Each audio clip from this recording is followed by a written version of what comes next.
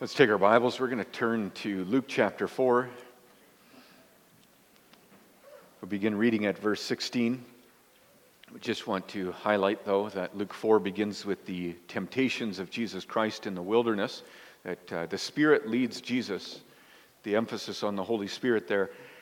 Verse 1, Jesus, being filled with the Holy Spirit, returned from the Jordan and was led by the Spirit into the wilderness. And then comes verse 16, we'll read to the end of the chapter.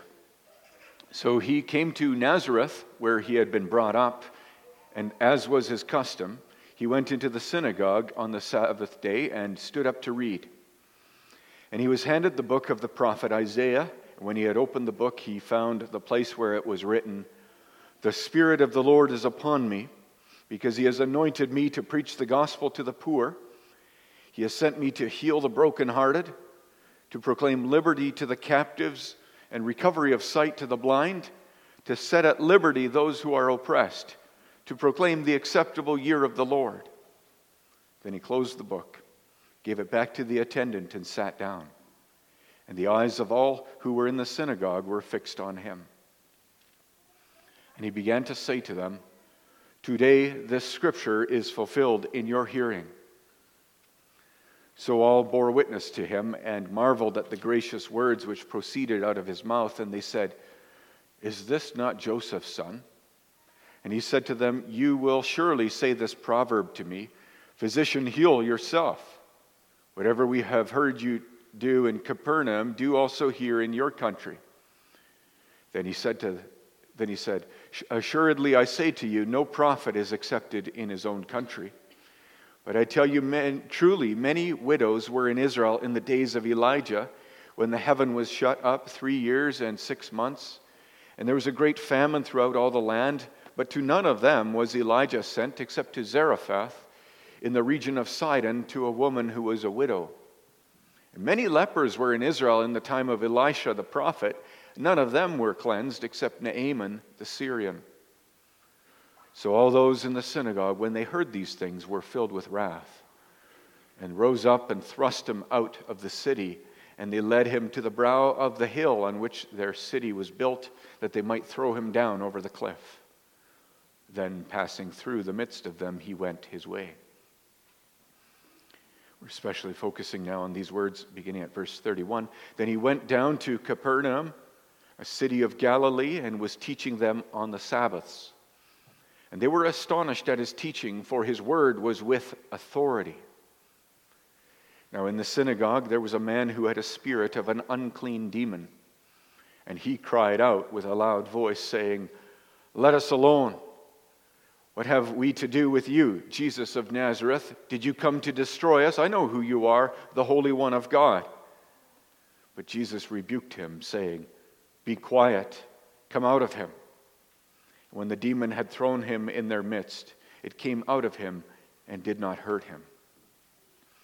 Then they were all amazed and spoke among themselves, saying, "What a word this is! For with authority and power he commands the unclean spirits, and they come out." And the report about him went out into every place in the surrounding region. Now he arose from the synagogue and entered Simon's house.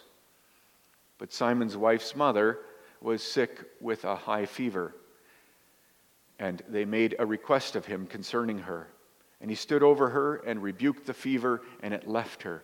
And immediately she arose and served them.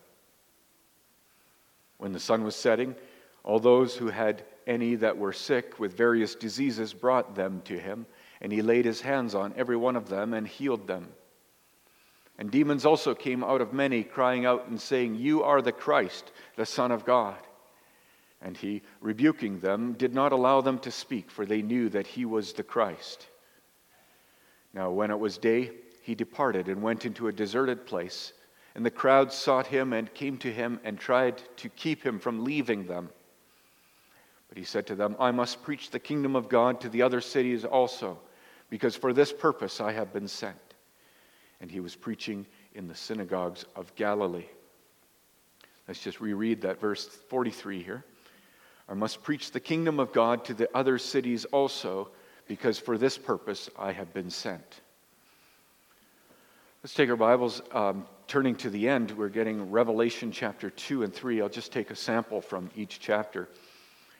The letters to the 7 churches. Revelation 1, verse 20 says, "The mystery of the 7 stars which you saw in my right hand and the 7 golden lampstands, the 7 stars are the angels or messengers of the 7 churches, and the 7 lampstands that you saw are the 7 churches." So I want to begin reading Revelation 2, and we'll read the first 7 verses, and then we'll switch over to chapter 3. Here is an example of what the Apostle John had to write to the messenger of one of the 7 churches. And I know a lot of Bibles have the word angel, and that throws you off. You might think of somebody with fluttery wings, maybe a white, bright-colored being. But the word angelos in Greek is actually the word that you'd use for messenger, and it doesn't necessarily mean anybody special. It could be your ordinary pastor. It could be your elder. It could be a bishop at that time. To the messenger of the church of Ephesus, write this. "These things says he who holds the 7 stars in his right hand, who walks in the midst of the 7 golden lampstands. I know your works, your labor, your patience, and that you cannot bear those who are evil.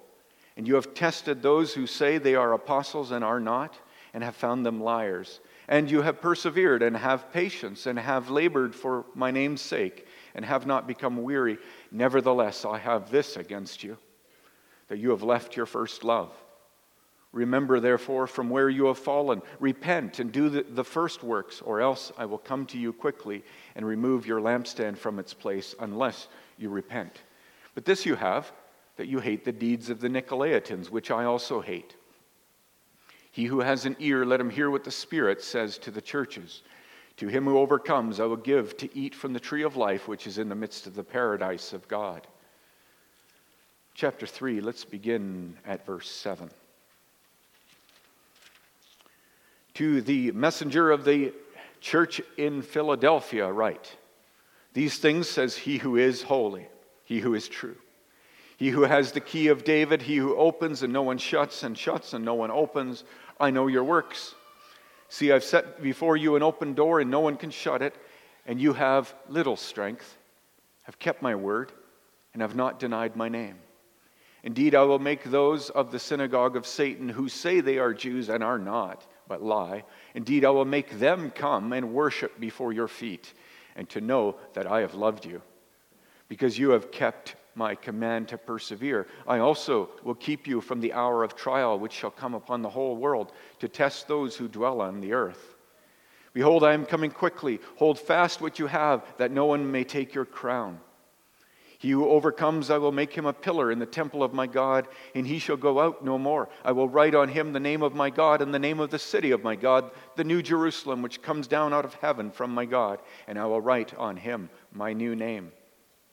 He who has an ear, let him hear what the Spirit says to the churches. And to the messenger of the church of the Laodiceans, write this. These things says the Amen, the faithful, the true witness, the beginning of the creation of God. I know your works, that you are neither cold nor hot. I could wish that you were cold or hot. So then, because you are lukewarm and neither cold nor hot, I will vomit you out of my mouth.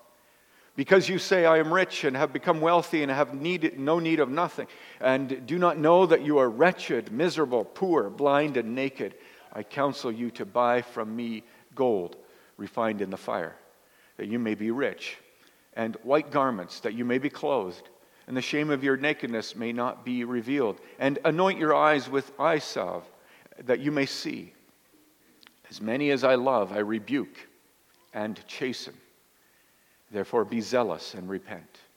Behold, I stand at the door and knock. If anyone hears my voice and opens the door, I will come in to him and dine with him and he with me. To him who overcomes, I will grant to sit with me on my throne. So I also overcame and sat down with my Father on his throne. He who has an ear, let him hear what the Spirit says to the churches. So far, the reading of God's Word.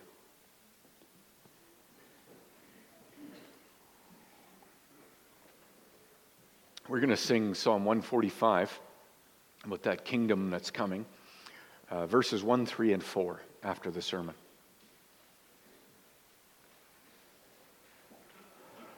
Brothers and sisters loved by Jesus Christ, what is preaching? In a couple of weeks, classes, Northern Ontario will meet and examine a student, and we have the duty to ask him questions to see if he's prepared for the ministry. One of those questions is, what is preaching? How is preaching different from a lecture? And he should be able to point out how the Greek words are there. So many in the Bible have words that are compound, that reflect urgency, causative action. He should be able to think of some of the Greek words that God uses for preaching. He should refer to opening and closing the kingdom of heaven. Preaching does that. Lectures don't do that. And maybe he'll think of Romans chapter 10. How can they preach unless they're sent? They must be sent by God.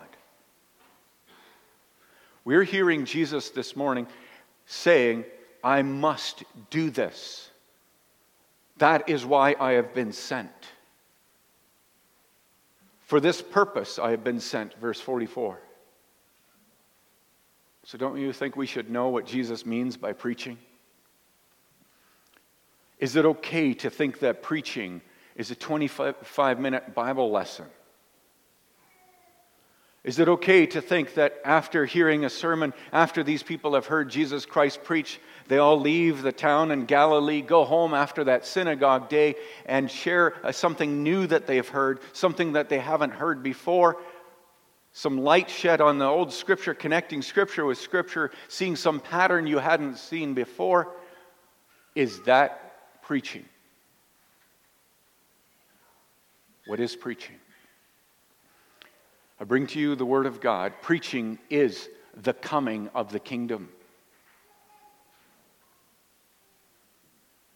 Preaching is the coming of the kingdom. I haven't found other people that say it this way.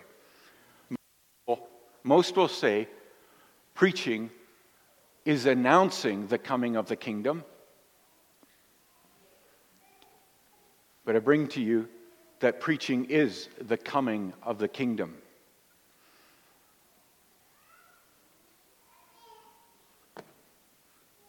Put on airplane mode.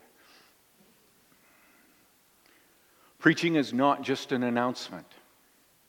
It's the advance of the kingdom. It's the forward march of the kingdom of God in light, in power, and authority. Think of an army, or you think of the Second World War, how the army of the Germans approached quickly. They called this blitzkrieg. It made advance. That was unique to the Second World War, the way it moved with haste. As Christ preaches, you will see Satan retreat. It's like turning the light on and all the cockroaches just flee the room.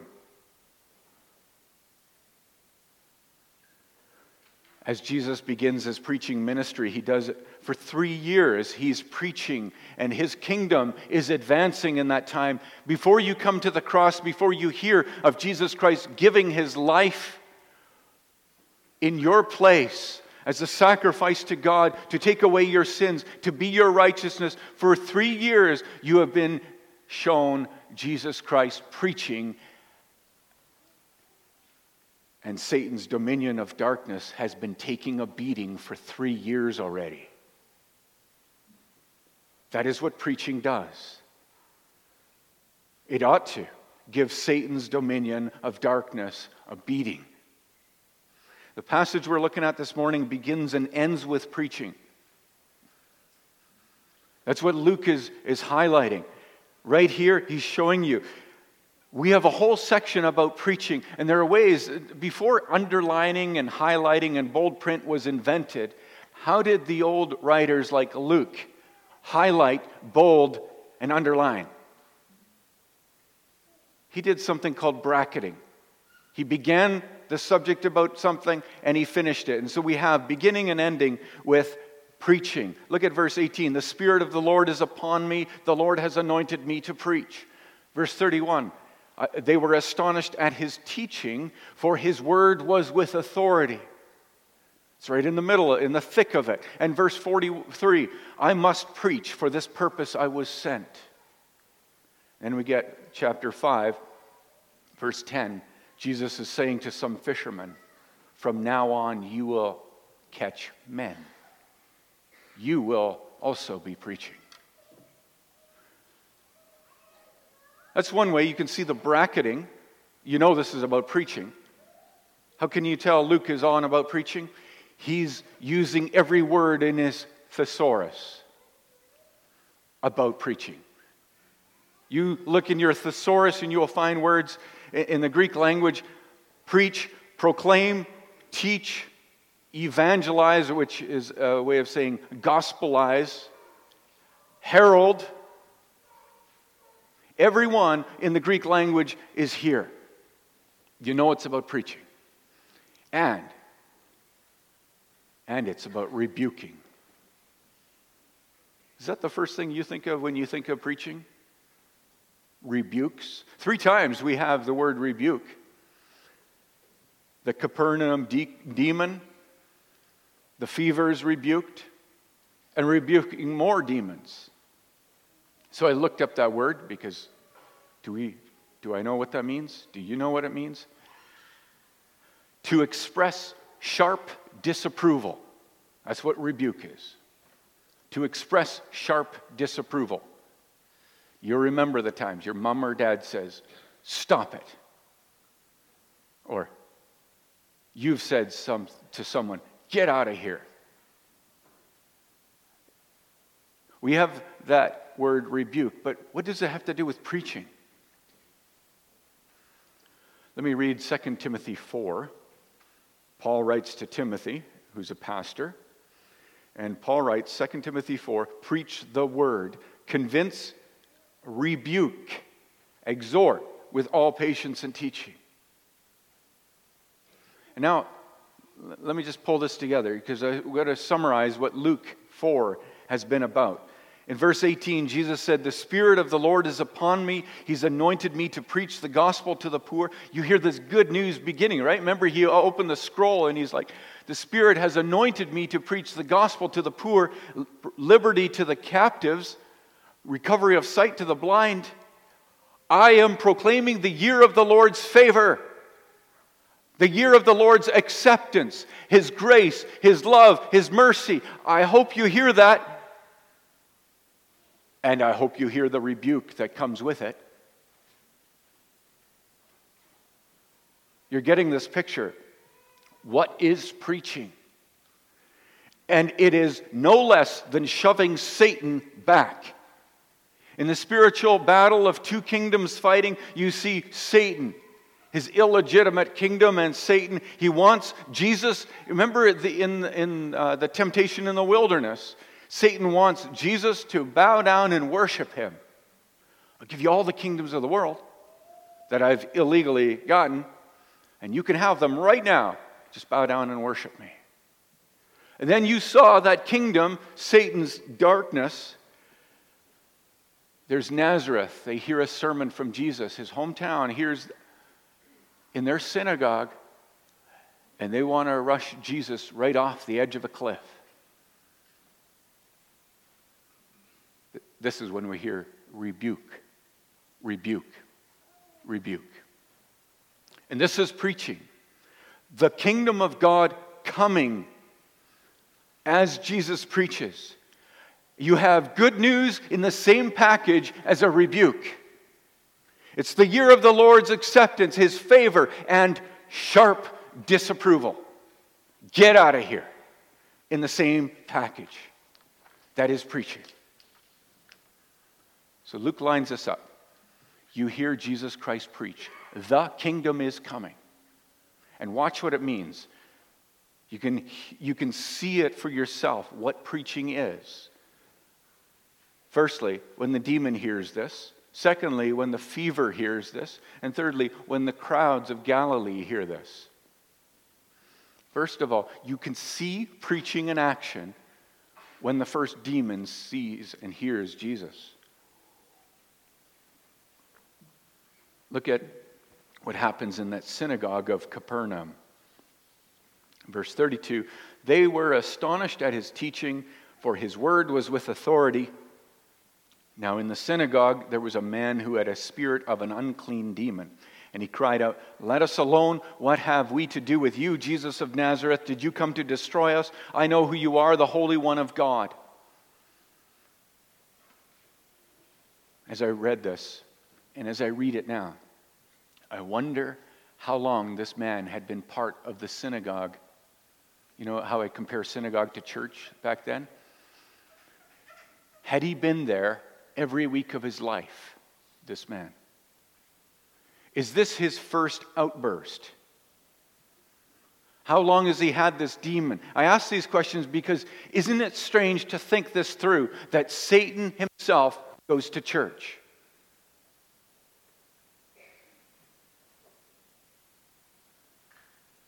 Luke, remember, he's a doctor. Uses a few words to describe what's going on with this man. And he says he had a spirit of an unclean demon. Wow, that's a lot of words. Spirit, that's a demon, isn't it? Why are you saying spirit of an unclean demon?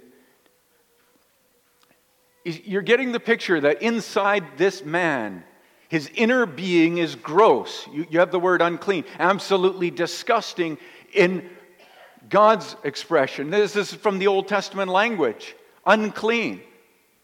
And we have this man in a synagogue possessed. He's demonized. I'm not sure if the word possessed is right, but he is filled with one of these fallen angels. We call them demons. There's a messenger of Satan in his heart polluting this man from the inside out. And there's a way you can say this with Isaiah 61. Remember that quote we began our reading with? The opposite of that. This man is inspired by Satan. The spirit of Satan is upon him. The spirit of Satan has anointed this man to proclaim bad news.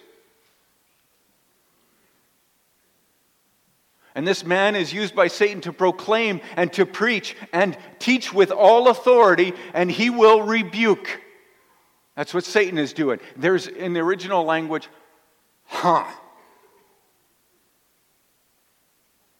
A great word in Greek.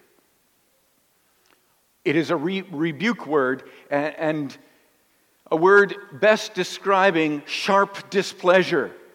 And our translation has this: let us alone. It's pretty hard to just make that guttural sound. So let's put it into English. Let us alone. It's a version of Jesus, get out of here. And now we have, you can see this, right? Luke's painted this for us. It's a clash of two kingdoms. Satan goes to church to confront Jesus, to preach against Jesus, doing what he does so often, like the temptations in the wilderness. He says a lot of true things. Satan does that, and he says them with authority. Did not God say this? And Satan says, I know who you are, Jesus of Nazareth. What have we to do with you? Did you come to destroy us? It sure seems like it. We were doing fine until you showed up. Think of the Satan saying that. Our prayers, our scripture reading, our psalm singing, whatever we do in synagogue was fine until you showed up. We were doing things decently and in good order until you showed up. Have you come to destroy us? I know who you are, the Holy One of God. First thing, the main thing on their mind, of the mind of the demons, is that they will soon be destroyed. Luke chapter 8, you remember the demons that go into the pigs. They would be tormented. They're asking not if they will be tormented, but when they will be tormented, sent to the abyss, never to come back. Is it right now? Have you come to destroy us right now?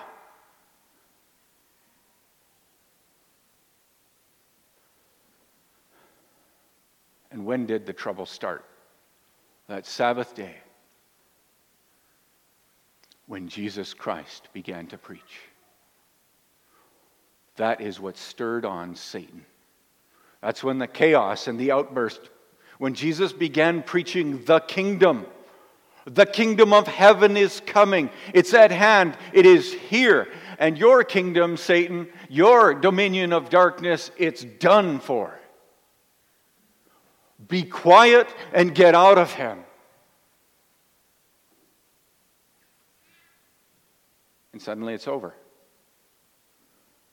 The Lord Jesus has violently disrupted Satan.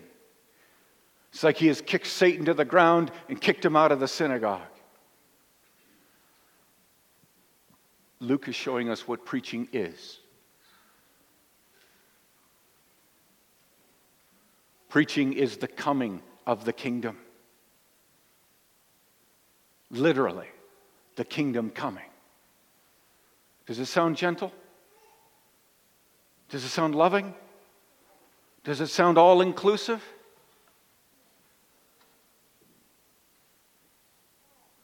Satan left.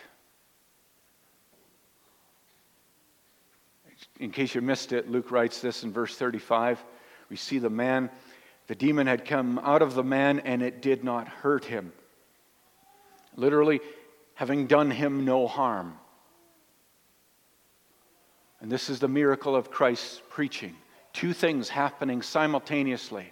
The man who had been demonized, he is suffering no harm. He is now doing okay. The devil has used him for a bit. The devil threw him down to the ground. And now this man gets up. He suffered no harm. And you see a glimpse of heaven right now. A man who is doing well. He's restored. Remember Isaiah 61? Jesus had said, "The Spirit's anointed me." This is fulfilled in your hearing. Right now, as I speak, I've got gospel for the powerless one, the poor. I've got sight for the blind, and guess what? Liberty for the captive. Freedom for somebody who's been under the power of Satan. Look at him. My preaching does this. And I need to make the point clear that preaching must disturb Satan, or it's not preaching. It can't simply be true. For it to be preaching, it can't simply be true. Satan is not disturbed by the Bible. He quotes it all the time. Satan and the demons are only upset by the preaching of Christ's kingdom, the advance of Christ's kingdom, the presence of Jesus Christ, the presence of the Holy Spirit of Christ, the authority of Christ. That's what drives them mad.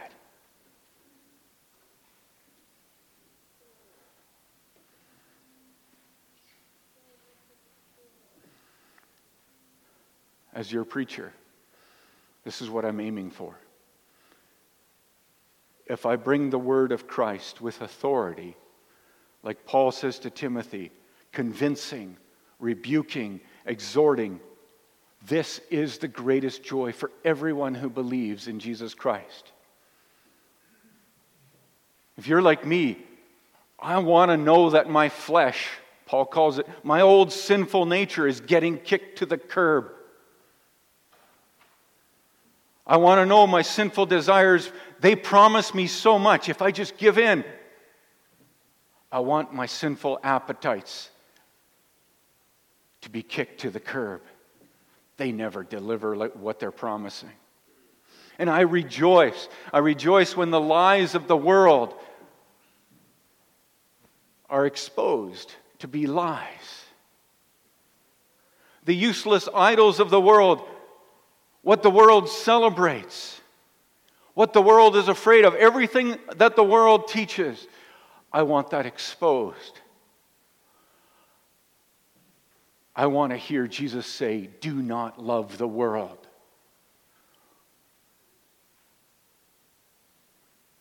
They promise so much happiness, but they're so empty. I rejoice when Satan takes a beating. That is what preaching is meant to do. And if you're in Christ Jesus, if your faith is in Jesus Christ as your Savior, His preaching is a surge to your new identity, your new nature. You want to hear Jesus Himself say, "Blessed are you who are poor in spirit. Blessed are you who are meek."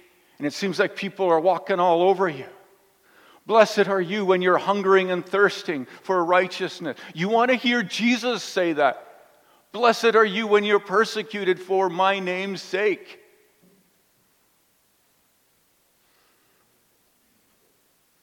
Yours is the kingdom.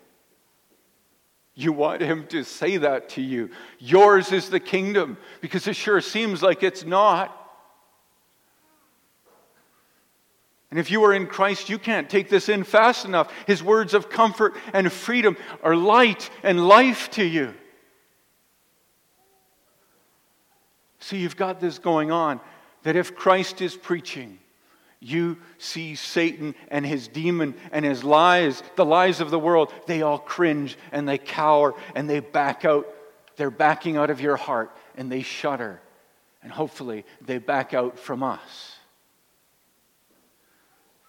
The demon of Capernaum, he hears the advance of the kingdom and he is terrified.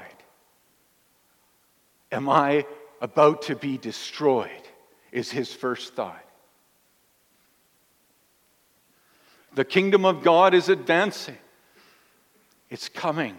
It's taking over. And Satan and those who live in this darkness, if you are of the world, if you belong to Satan, you know it's not a safe place for you anywhere near the preaching. It's not a safe place for your old nature.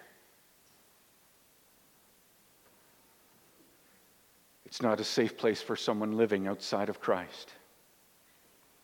But right now, if Christ is preaching, there are people who sit up, who are freed, people who are filled with joy right now.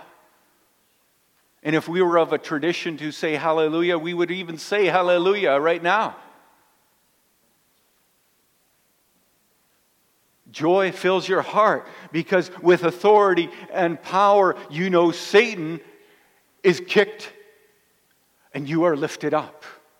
The humble are exalted. The last have become first.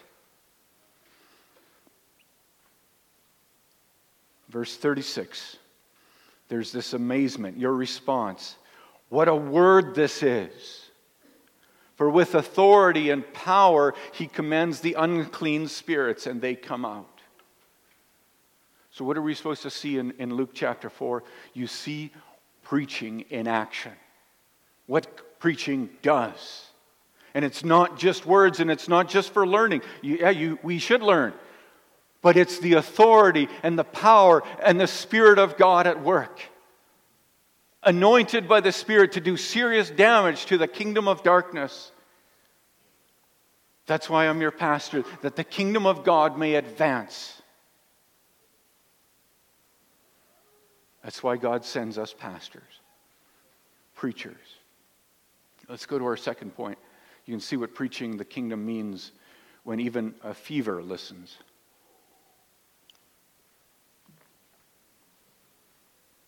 Verses 38 and 39 says this. Now he arose from the synagogue and entered Simon's house. Simon's just another word for Peter. But Simon's wife's mother was sick with a high fever, and they made request of him concerning her. So he stood over her and rebuked the fever, and it left her. And immediately she arose and served them. Remember, Luke's a doctor, the fellow who's written this letter, this gospel, from a couple thousand years ago. I need to point out that to modern day people who love science and medicine, that demons are not the same as sicknesses, and they knew that even back then. Demons are not the same as sicknesses and illnesses and fevers. Some things, even illnesses and disabilities have demonic connections, but not always. This fever doesn't refer to any kind of a demon. Anyway, here's Peter's mother-in-law. And you can go on a little tangent and realize, okay, so not all the apostles were single. Peter had a wife, right? That's a little side topic. But Peter also cares about his mother-in-law. That might be another side topic. He loves his mother-in-law. She has a high fever. A great fever, Dr. Luke calls it, which back then is to be distinguished from ordinary fevers. This is a mega fever. Super bad news. We don't know what's causing it. We absolutely do not know what to do about it. She is likely to die soon. And look at what Jesus does. He, there's the word, rebukes the fever. What's that mean? Jesus says something sharp disapproval, something unpleasant for the fever. He makes the fever extremely uncomfortable. Get lost. Go away. Chill out. And there you go. It left her. This is preaching. Just with a different picture this time. This is preaching. It's the advancement, the coming of the kingdom. And it is not merely getting rid of Satan and the demons. Now it's even the curse, even the ripple effects of Satan and his kingdom of darkness. Even the curse is unsettled. All the messed up brokenness of this world is given notice as Christ preaches. You are on the way out, you misery, you tears, you hunger, you pain, you loneliness, you death, sickness. You're not here for long.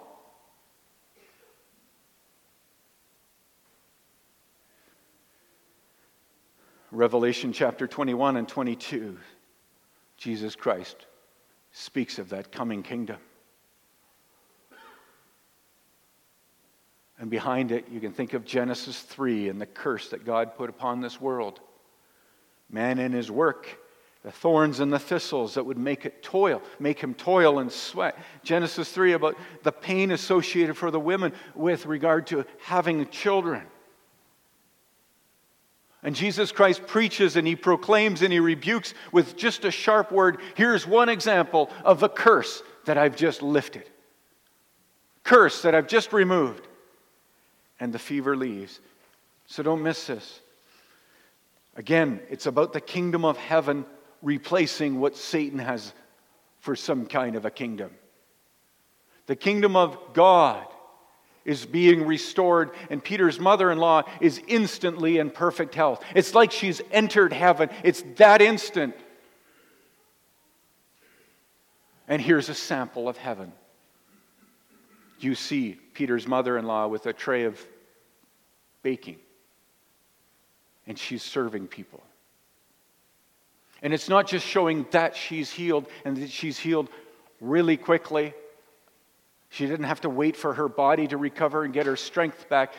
But Jesus Christ was proclaiming liberty to the captive, sight to the blind, gospel for the poor, the helpless. And the curse left. Darkness has turned to light. This is what Jesus' preaching does. It's not just news about some coming kingdom eventually.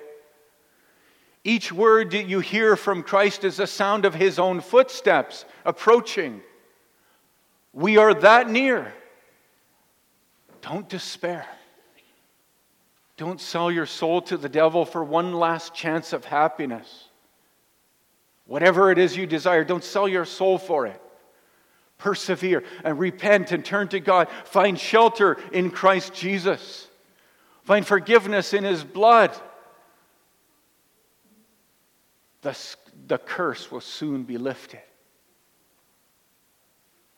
And if you are in Christ Jesus, you know what that means. If you have faith in Jesus Christ, you are righteous right now. You're a new creation. You walk around differently, and you begin serving. So those were the first two verses. Our second point, though, continues. After this fever, the same kind of thing happens the whole evening long. Verse 40, when the sun was setting at the end of the Sabbath day, now you can start traveling, carrying loads. All those who had any that were sick with various diseases brought them to him, and he laid his hands on every one of them and healed them. And demons also came out of many, crying out and saying, "You are the Christ, the Son of God." And he, rebuking them, did not allow them to speak, for they knew he was the Christ. You have now combined two things: demons and disease. And you're flooded with this at the end of the day. Whether these diseases are caused by demons, whether they're separate groups, that there's the demonized and then there are the disease, it doesn't matter. The underlying cause, whatever this massive healing is going on, notice the darkness was about to descend. The sun was setting. Maybe that's going to be scary. No, you see moms and dads taking their children. They're taking family members who are the weak. You see people who are broken. They're hobbling toward Jesus Christ as the sun is setting. And here's a picture of what preaching does. Demons are leaving. They're on the run. And believers are gathering. They are seeking Jesus. They're finding him. They're lining up. We want life. We want healing. We want your kingdom.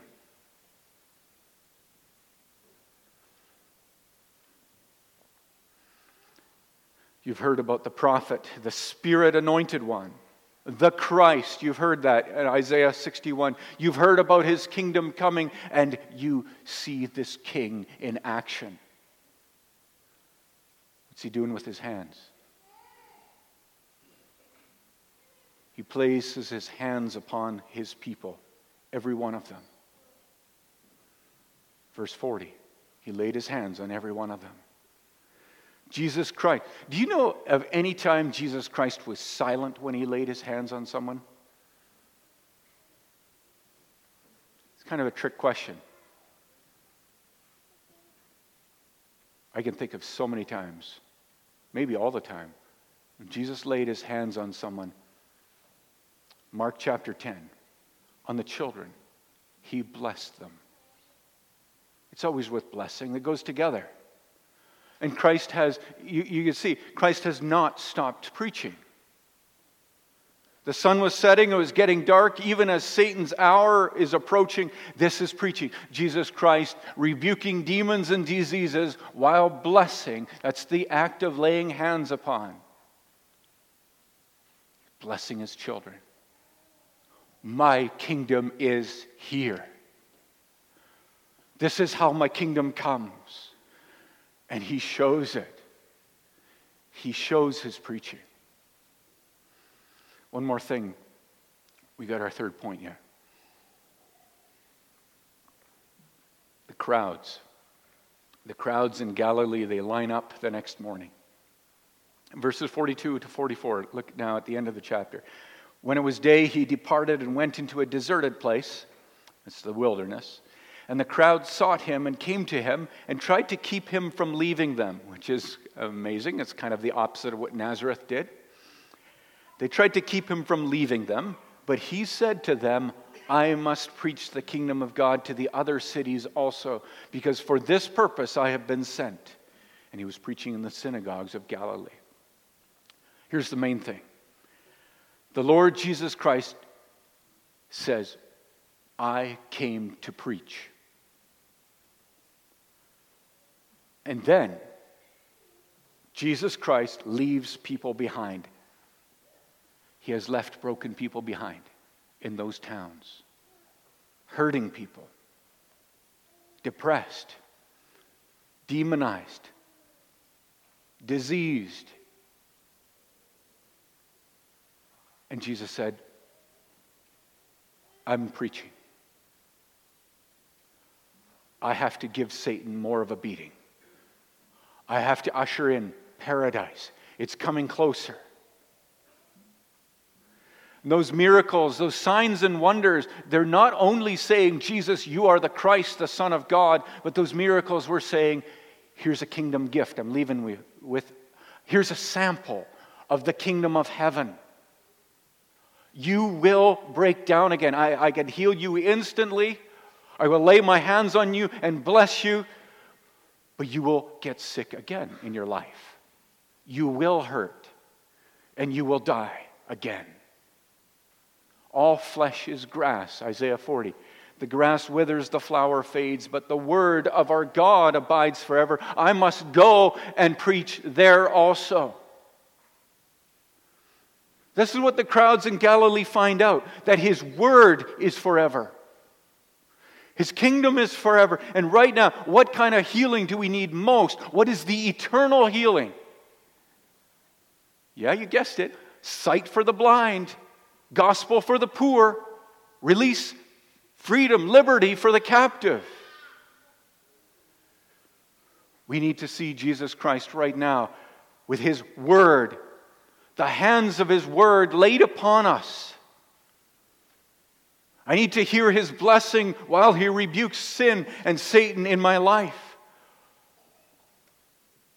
That's what will get me up. That's what will get me going for this entire week, for my life, if I can live on His preaching. Do you see the miracle of preaching? It takes dead people and makes them alive. It makes weak people, makes them strong. It makes those who are despairing joyful.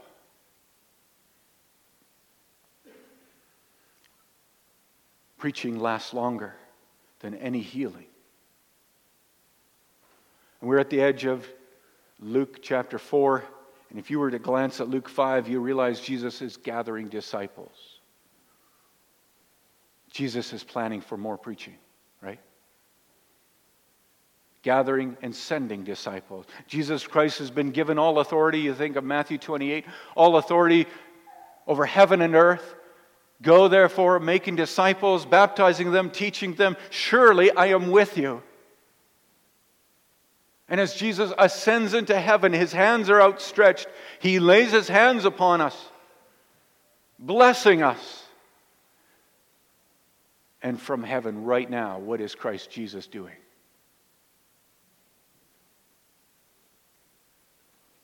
Say preaching. He is sending preachers. His kingdom is coming. I wanted to give you that taste from Revelation because you see it, especially if you understand literally letters written to literal 7 churches. Apostle John writing instructions, okay? The pastor of that church, he needs to know what Jesus sees going on in that church. Be blunt with them. This is a faithful, like for example, we've got Laodicea. She's lukewarm, but she thinks she's rich. She's wealthy. She thinks she needs nothing. But tell her, Jesus is rebuking her, tell her she's wretched and miserable and poor and blind. As many as I love, I rebuke and I chasten. 7 letters to the 7 churches. There's Philadelphia. Make sure she knows she's faithful because, yeah, she's suffering and there's persecution going on. Let her know that I love her. You can do this for each of the 7 churches and realize that Jesus Christ wants His people to know His kingdom is coming. As I close off, I want to highlight something else in the gospel, or in the book of Acts. The Acts of the Apostles, the Acts of our Lord Jesus Christ risen into heaven. That's really a good title for Acts. But there's this expression that shows up. Maybe you gloss over it. Shows up, the word of God spread. My favorite, Acts 12, verse 24. The word of God grew and multiplied. Think about that.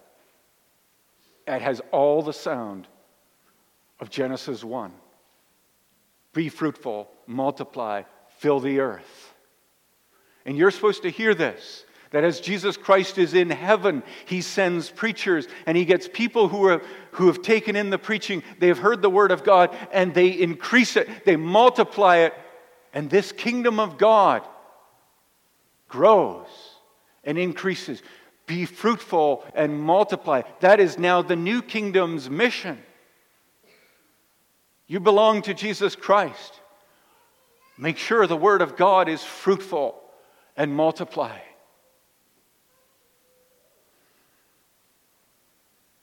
What is preaching? It's the approach of the kingdom of God into your heart,